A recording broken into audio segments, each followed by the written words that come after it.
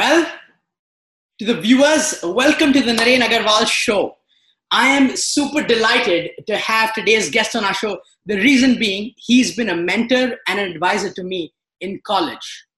But let me introduce you because he has great achievements and somebody who can give us super great insights on economics and the current situation of COVID and how everything's being impacted. Dr. Robert Graham, he's an American economist.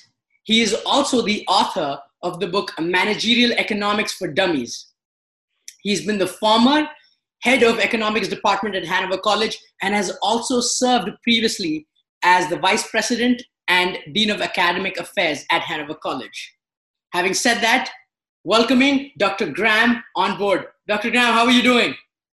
I'm doing well, and I thank you for having me on the program. I'm so lucky and fortunate that you were able to find time and do this interview with us because I think economics in COVID, there's such big topics of discussion right now, and it would be so valuable to get your insights and inputs on things. Thank you.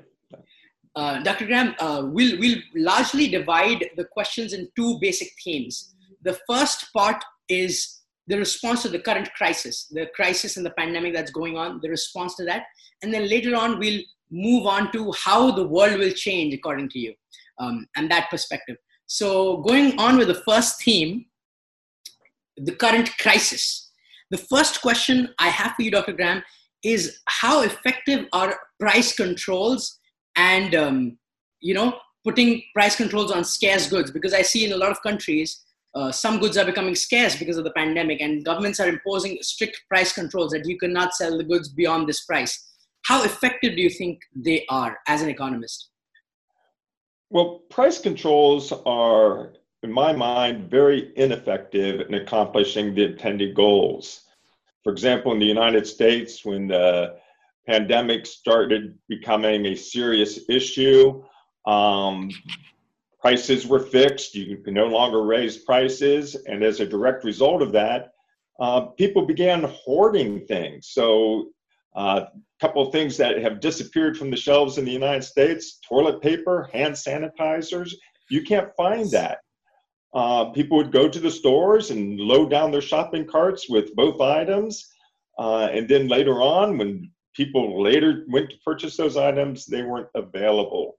So if I can buy the hand sanitizer at its pre-pandemic price, now with those concerns, I'm going to go out and buy all the hand sanitizer I can at that same price. That doesn't cost me very much. If, on the other hand, the price was allowed to increase, then people wouldn't be hoarding. It's too expensive to hoard. And the hand sanitizer would have been available to more people instead of being stashed in closets in individuals' homes. So the same thing happens with all those products. To try to keep the price at the same level it was before the emergency results in hoarding. It makes it impossible for other people to find the product. That's a very interesting perspective because I think it's kind of counterintuitive because most people say the prices should be reduced or controlled so that the poor can get access to the hand sanitizers or the poor can get access to those essential goods. But you're saying the price control works against that. How come? Well, first of all, we're focusing on price, but the issue is quantity. So you can fix the price at its pre-pandemic levels, but that doesn't guarantee anybody has access to it. If I'm poor and I go into the local grocery store looking for hand sanitizer, I'm not going to be able to get it. It's not there. So you haven't accomplished the intended purpose by providing access to the poor. Now, if there are organizations willing to donate hand sanitizer, then they could decide how they want to allocate that. And what would happen in those circumstances, if stores were selling hand sanitizer, say, at 10 times the pre-pandemic price, the only people that could afford to purchase hand sanitizer at the pre-pandemic price would be the wealthy. Correct. But if there are donated hand sanitizer available, then how are you going to allocate that? Well, people could wait in line for a bottle or 2 bottles of hand sanitizer.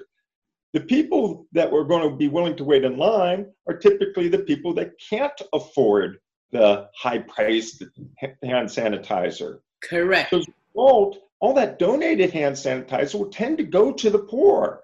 And that's the people we want to give it to. If I'm giving away hand sanitizer, I don't want to give it away to wealthy people. I want it to get the people who are most in need and can't afford it.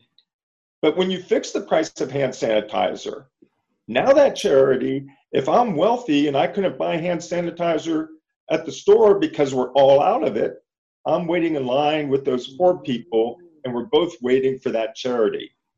I don't want that rich person in line. I want that rich person to go out and buy it. And then my donated hand sanitizer can be directed to those who can't afford it and then would wait in line for it. That's an amazing perspective. I think that's an eye-opening perspective for a lot of people. Lastly, why do governments do this? Is it because of like politics? Is it because to appease the mass? Why would governments do this? Well, I think politically it's expedient. Yeah, It's correct. difficult to explain to people why it makes sense to allow the price to go up. That Correct. seems like the businesses are simply taking advantage of the emergency. And it's not businesses taking advantage of the emergency, it's businesses trying to allocate a scarce quantity of, say, hand sanitizer in a difficult time. And I don't want people to be hoarding hand sanitizer. I want it to be available for everybody. Raising the price enables that to happen. I don't want rich people standing in line for donated hand sanitizer because they couldn't buy it in the store. I want them to pay for it at the store and let the poor people wait in line for the donated hand sanitizer.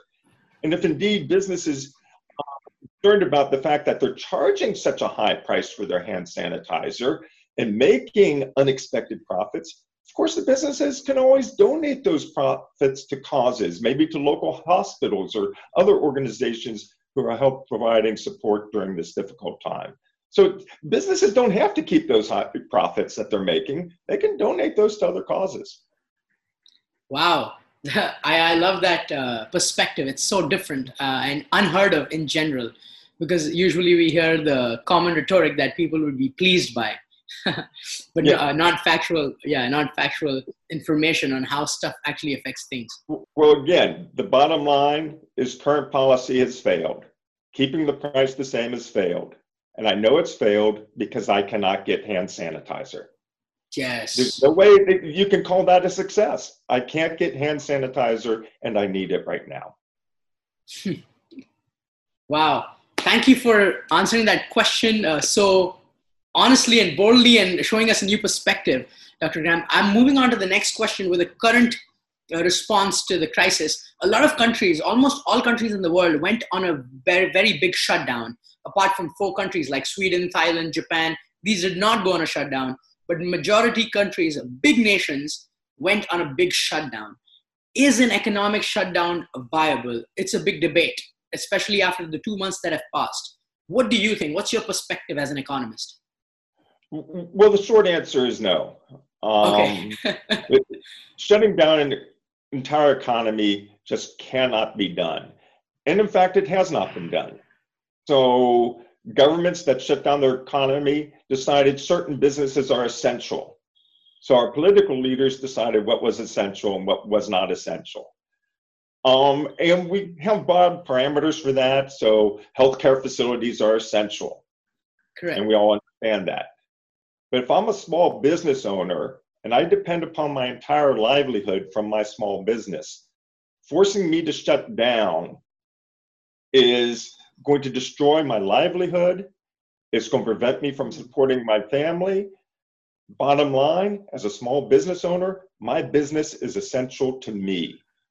And so having government decide that my business can fail while others can't diminishes the value of my existence.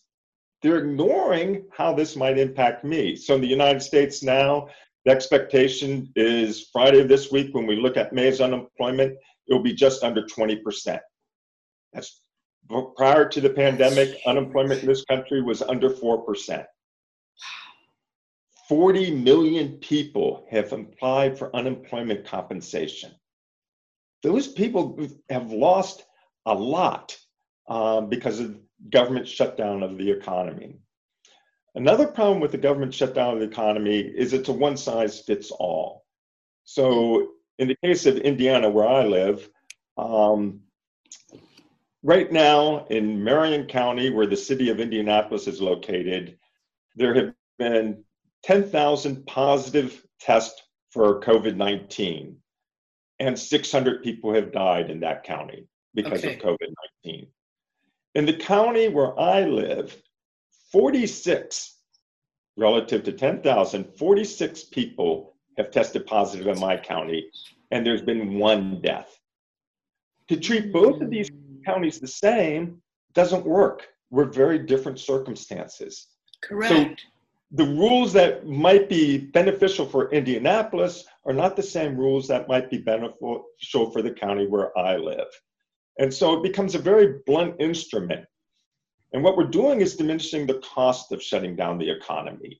In this country, we're now hearing stories about shutting down the economy is going to affect meat production. Farmers aren't able to get their products to market. So it's affecting our food supply. Shutting down the economy, a growing concern in this country is food insecurity, that people will not be able to feed themselves. So the shutting down the economy becomes such a blunt instrument. Another issue related to the pandemic is it's been fairly obvious globally who is most at risk for this disease. Correct. That elderly with pre-existing conditions are especially vulnerable. And so we absolutely need to take steps to protect those individuals. And in fact, individuals I know who fall in that category are taking steps themselves. They're being prudent. So they're saying, I'm not going out, I'm at risk. I am going to, in some sense, self-quarantine, even though I'm healthy, because I don't want to take the risk of getting this disease. Correct. So we need to be taking precautions for nursing homes, for elderly population who are vulnerable. But to force somebody who is 20 in good health to lose their job because we shut down the economy, that person's bearing a disproportionate share of the cost. They're not the one at risk. And so telling that person they can't take the actions that they need to in order to support themselves seems to me to simply be wrong. Now, again, I'm not advocating going out and having a big party with 50 people. Prudence dictates you shouldn't do that. Yeah. On the other hand, to be able to go to work with a face mask, with proper sanitizing techniques in place, that seems to me something that should have been going on all along. Wow. A lot of people are saying actually, yeah, that we have not considered what the economic cost of going on a shutdown is, and that might kill more people because they don't have food, especially in developing countries like that, where I am, India and other developing countries, where people lose jobs and lose livelihoods. Right, right. And again, those costs are going to be playing out over years. So at some point, hopefully in the nearer future, vaccines develop for the disease. But the cost of what we've done to our economies is going to be a cost that continues for year after year. We've changed things in fundamental ways. Wow. Just an offshoot of this question, some people say that at what point do you always prioritize the economy? Sometimes you just got to prioritize people and life and well-being. What do you say to that? Which people and whose lives are you prioritizing? Is it the elderly? Is it the 20-year-old who worked at a restaurant as a waiter who now has lost the job? Who are you prioritizing? And what does that say about your perspective about those individuals? That you know better than the 20-year-old what the 20-year-old should be doing, that you know better than the elderly what the elderly should be doing?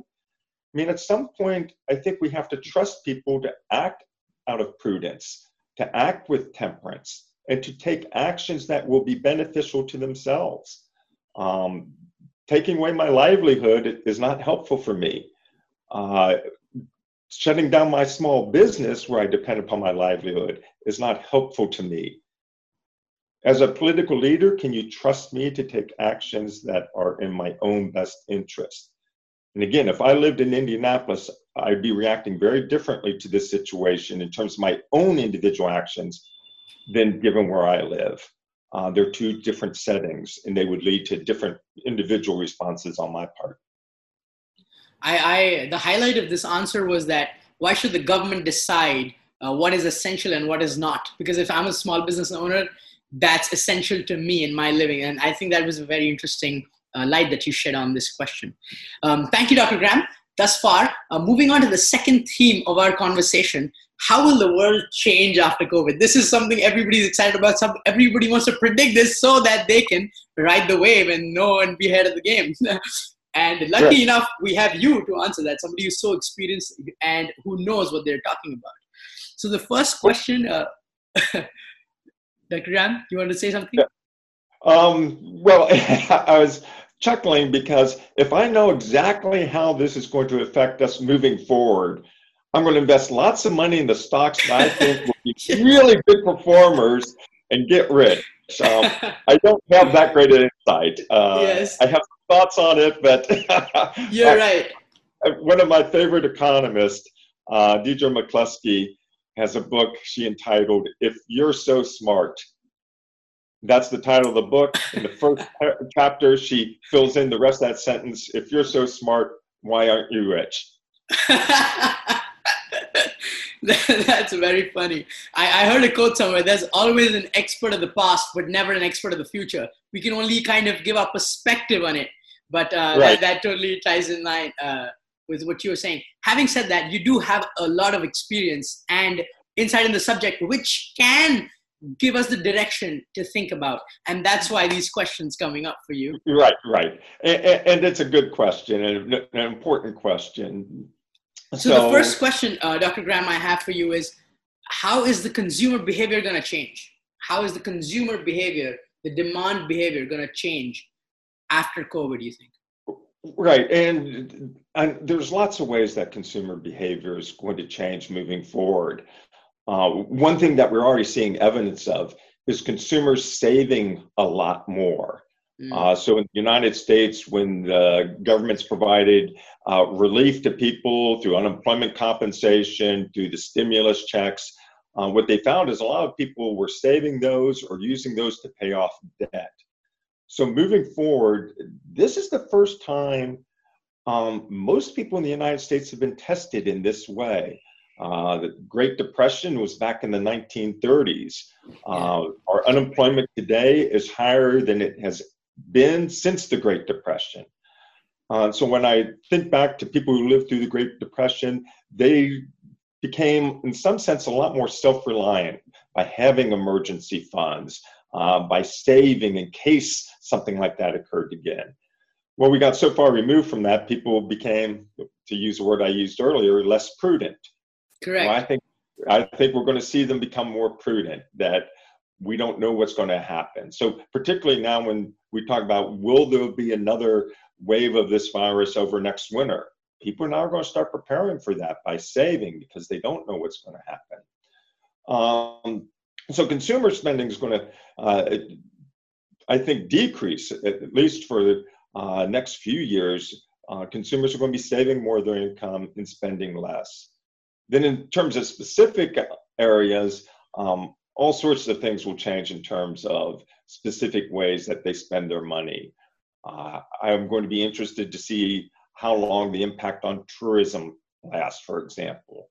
Right. So regions that depend heavily on tourism, people for a while, I think, are going to be very reluctant to travel long distances. So now my vacation is going to be someplace within a couple hundred miles of where I live, as opposed to 3,000 miles. If you are in New York City and depending upon tourism for your livelihood, I don't see people going to New York City as tourists in the near future. So you're going to have a lot of impacts in terms of the tourism. So consumers in so many ways are going to change their behavior, reflecting the uncertainty of the pandemic. You might see a little more stockpiling of things.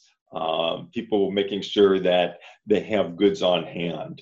If hand sanitizer ever reappears, suddenly I can see individuals going out and, again, continuing that hoarding trend. I'm going to have some in the basement just in case.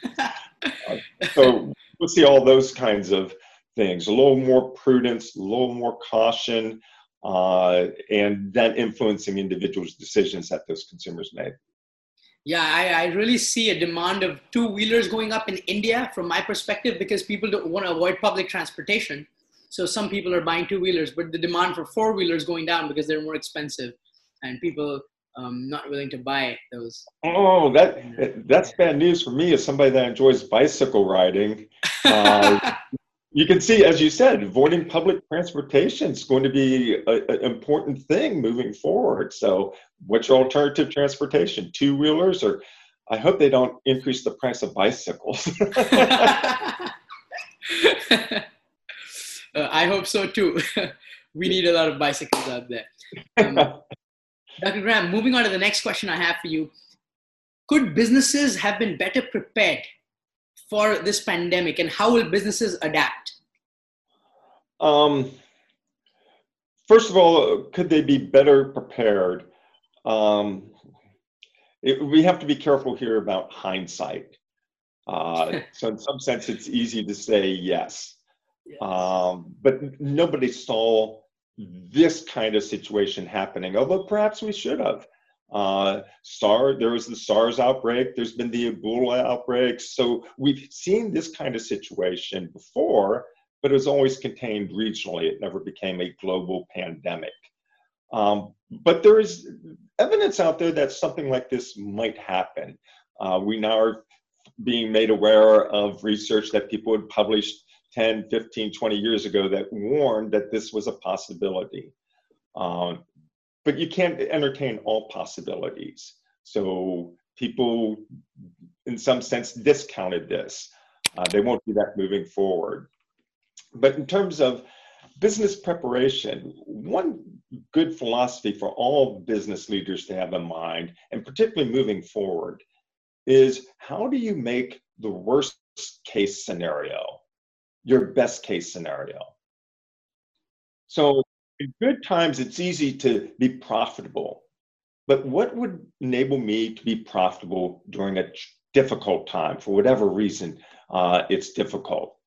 So if businesses conduct a philosophy, we're always thinking about what makes the worst case scenario my best case scenario, the better prepared for anything that happens, be it a pandemic or some other circumstance. But then within specific businesses, there are also going to be notable challenges. We've all been working at home in this country, or not all of us, but a lot of people working from home. Correct. We're figuring out how to do that. Well, if I'm a business owner, particularly a medium-sized or large business, I'm maintaining an office space that costs me a lot of money. Well, if people can work effectively from home, why would I be spending all that money on office space? So I think you're going to see over the next several years a real impact on commercial real estate, that there's going to be lots of vacancies, much lower rents, because one, it's less costly for me to have a lot of my employees working from home. And two, if there is a reoccurrence of the pandemic, then I'm social distancing by having people already working at home. So I think areas like commercial real estate, we're going to see dramatic fallout in that particular industry. And so if I wanted to get rich, I wouldn't be investing in commercial real estate at the present time. I think you're going to see a real decline in small businesses. Say you're a restaurant owner and you own your own restaurant. This situation showed how vulnerable you are, and all small business owners recognize they're vulnerable. But this brought it home that a government decision affected my ability to maintain my livelihood. Well, instead of operating my own small restaurant, I can go to work managing a restaurant for some large national chain. And I think you're going to see that more people getting out of the small business that they're in and for some national chain. And so I see that there's going to be a real decline in small business ownership. I've already mentioned the decline in tourism, but we're now doing virtual conferences, virtual meetings of all sorts. And so I think you're going to see a decline in travel. It's very expensive to fly people into meetings. I've been taking place in lots of virtual meetings with groups that I'm involved in. And normally they'd be flying us to a location, paying for our hotel rooms, paying for our food. A lot cheaper to do it via Zoom or some other online platform. Correct. So I think it's going to affect conferences and business travel in some pretty substantive ways. And then in my own area, as a college professor, education is going to be affected. One of the greatest expenses of attending college in the United States is paying the room and board. Well, if I can attend college online from home, I can save a lot of that expense. But then that also leads to real inequities. Not everybody has the same ability to access online education. So there's a potential for growing inequality in the provision of education as we move online. So there's going to be all sorts of those things. And then in the United States, as you talk about people moving on to Social Security, people who've lost their jobs today have, in some cases, if they're eligible, moved to Social Security. So it's increasing the problems with that system. So there's all sorts of ripple effects like that occur. I think it was, yeah, it's not very heartening to hear that small businesses have to shut down, because I know that's really backbone for a lot of democratic countries, and people encourage small businesses. Right. So that's where you go back to the philosophy, make the worst case scenario your best case scenario. It's easy to maintain your business when times are good. How do you keep your business going strong during the most difficult times? Back in the 19th century, a very wealthy person in the United States, Andrew Carnegie, owned a steel company. Ultimately, it became U.S. Steel, the biggest steel company in the world in the early 1900s. But Andrew Carnegie always had a lot of cash on hand. And so when the economy would go into a recession during the late 19th century, all these steel companies would lose all their orders. They still had bills to pay, loans to pay, workers to pay, but they didn't have any income coming in. Well, Carnegie had a lot of cash on hand. So first of all, he could continue making his loan payments and paying his workers. But also he used that cash to buy out his rivals. And because their rivals couldn't pay off their loans and pay their workers, typically he was able to buy their assets for something like 10 cents on the dollar. And then after 2 or 3 years, when the economy recovered, he more than made back. He made back many-fold his investment in those companies. He made the worst case scenario his best case scenario. He could acquire assets for his companies at a small fraction of their value.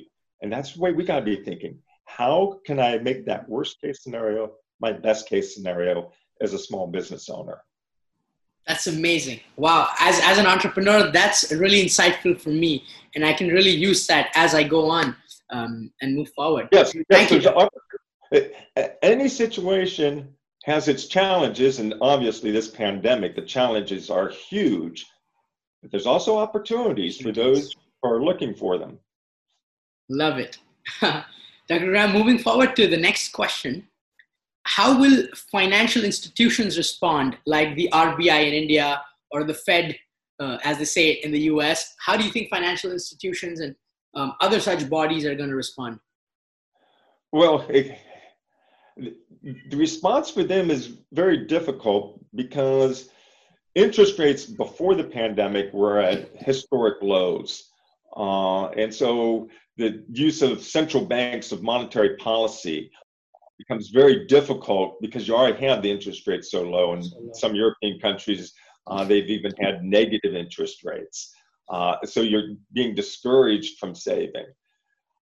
If I'm correct in terms of individuals saving more of their income, your monetary policy is not really going to be effective in terms of stimulating the economy. It's going to be hard to get consumers to go out and spend more. So then how do you support from the business side? So perhaps what we're going to see with central banks is more lending to businesses and supporting programs related to that instead of trying to stimulate consumer spending.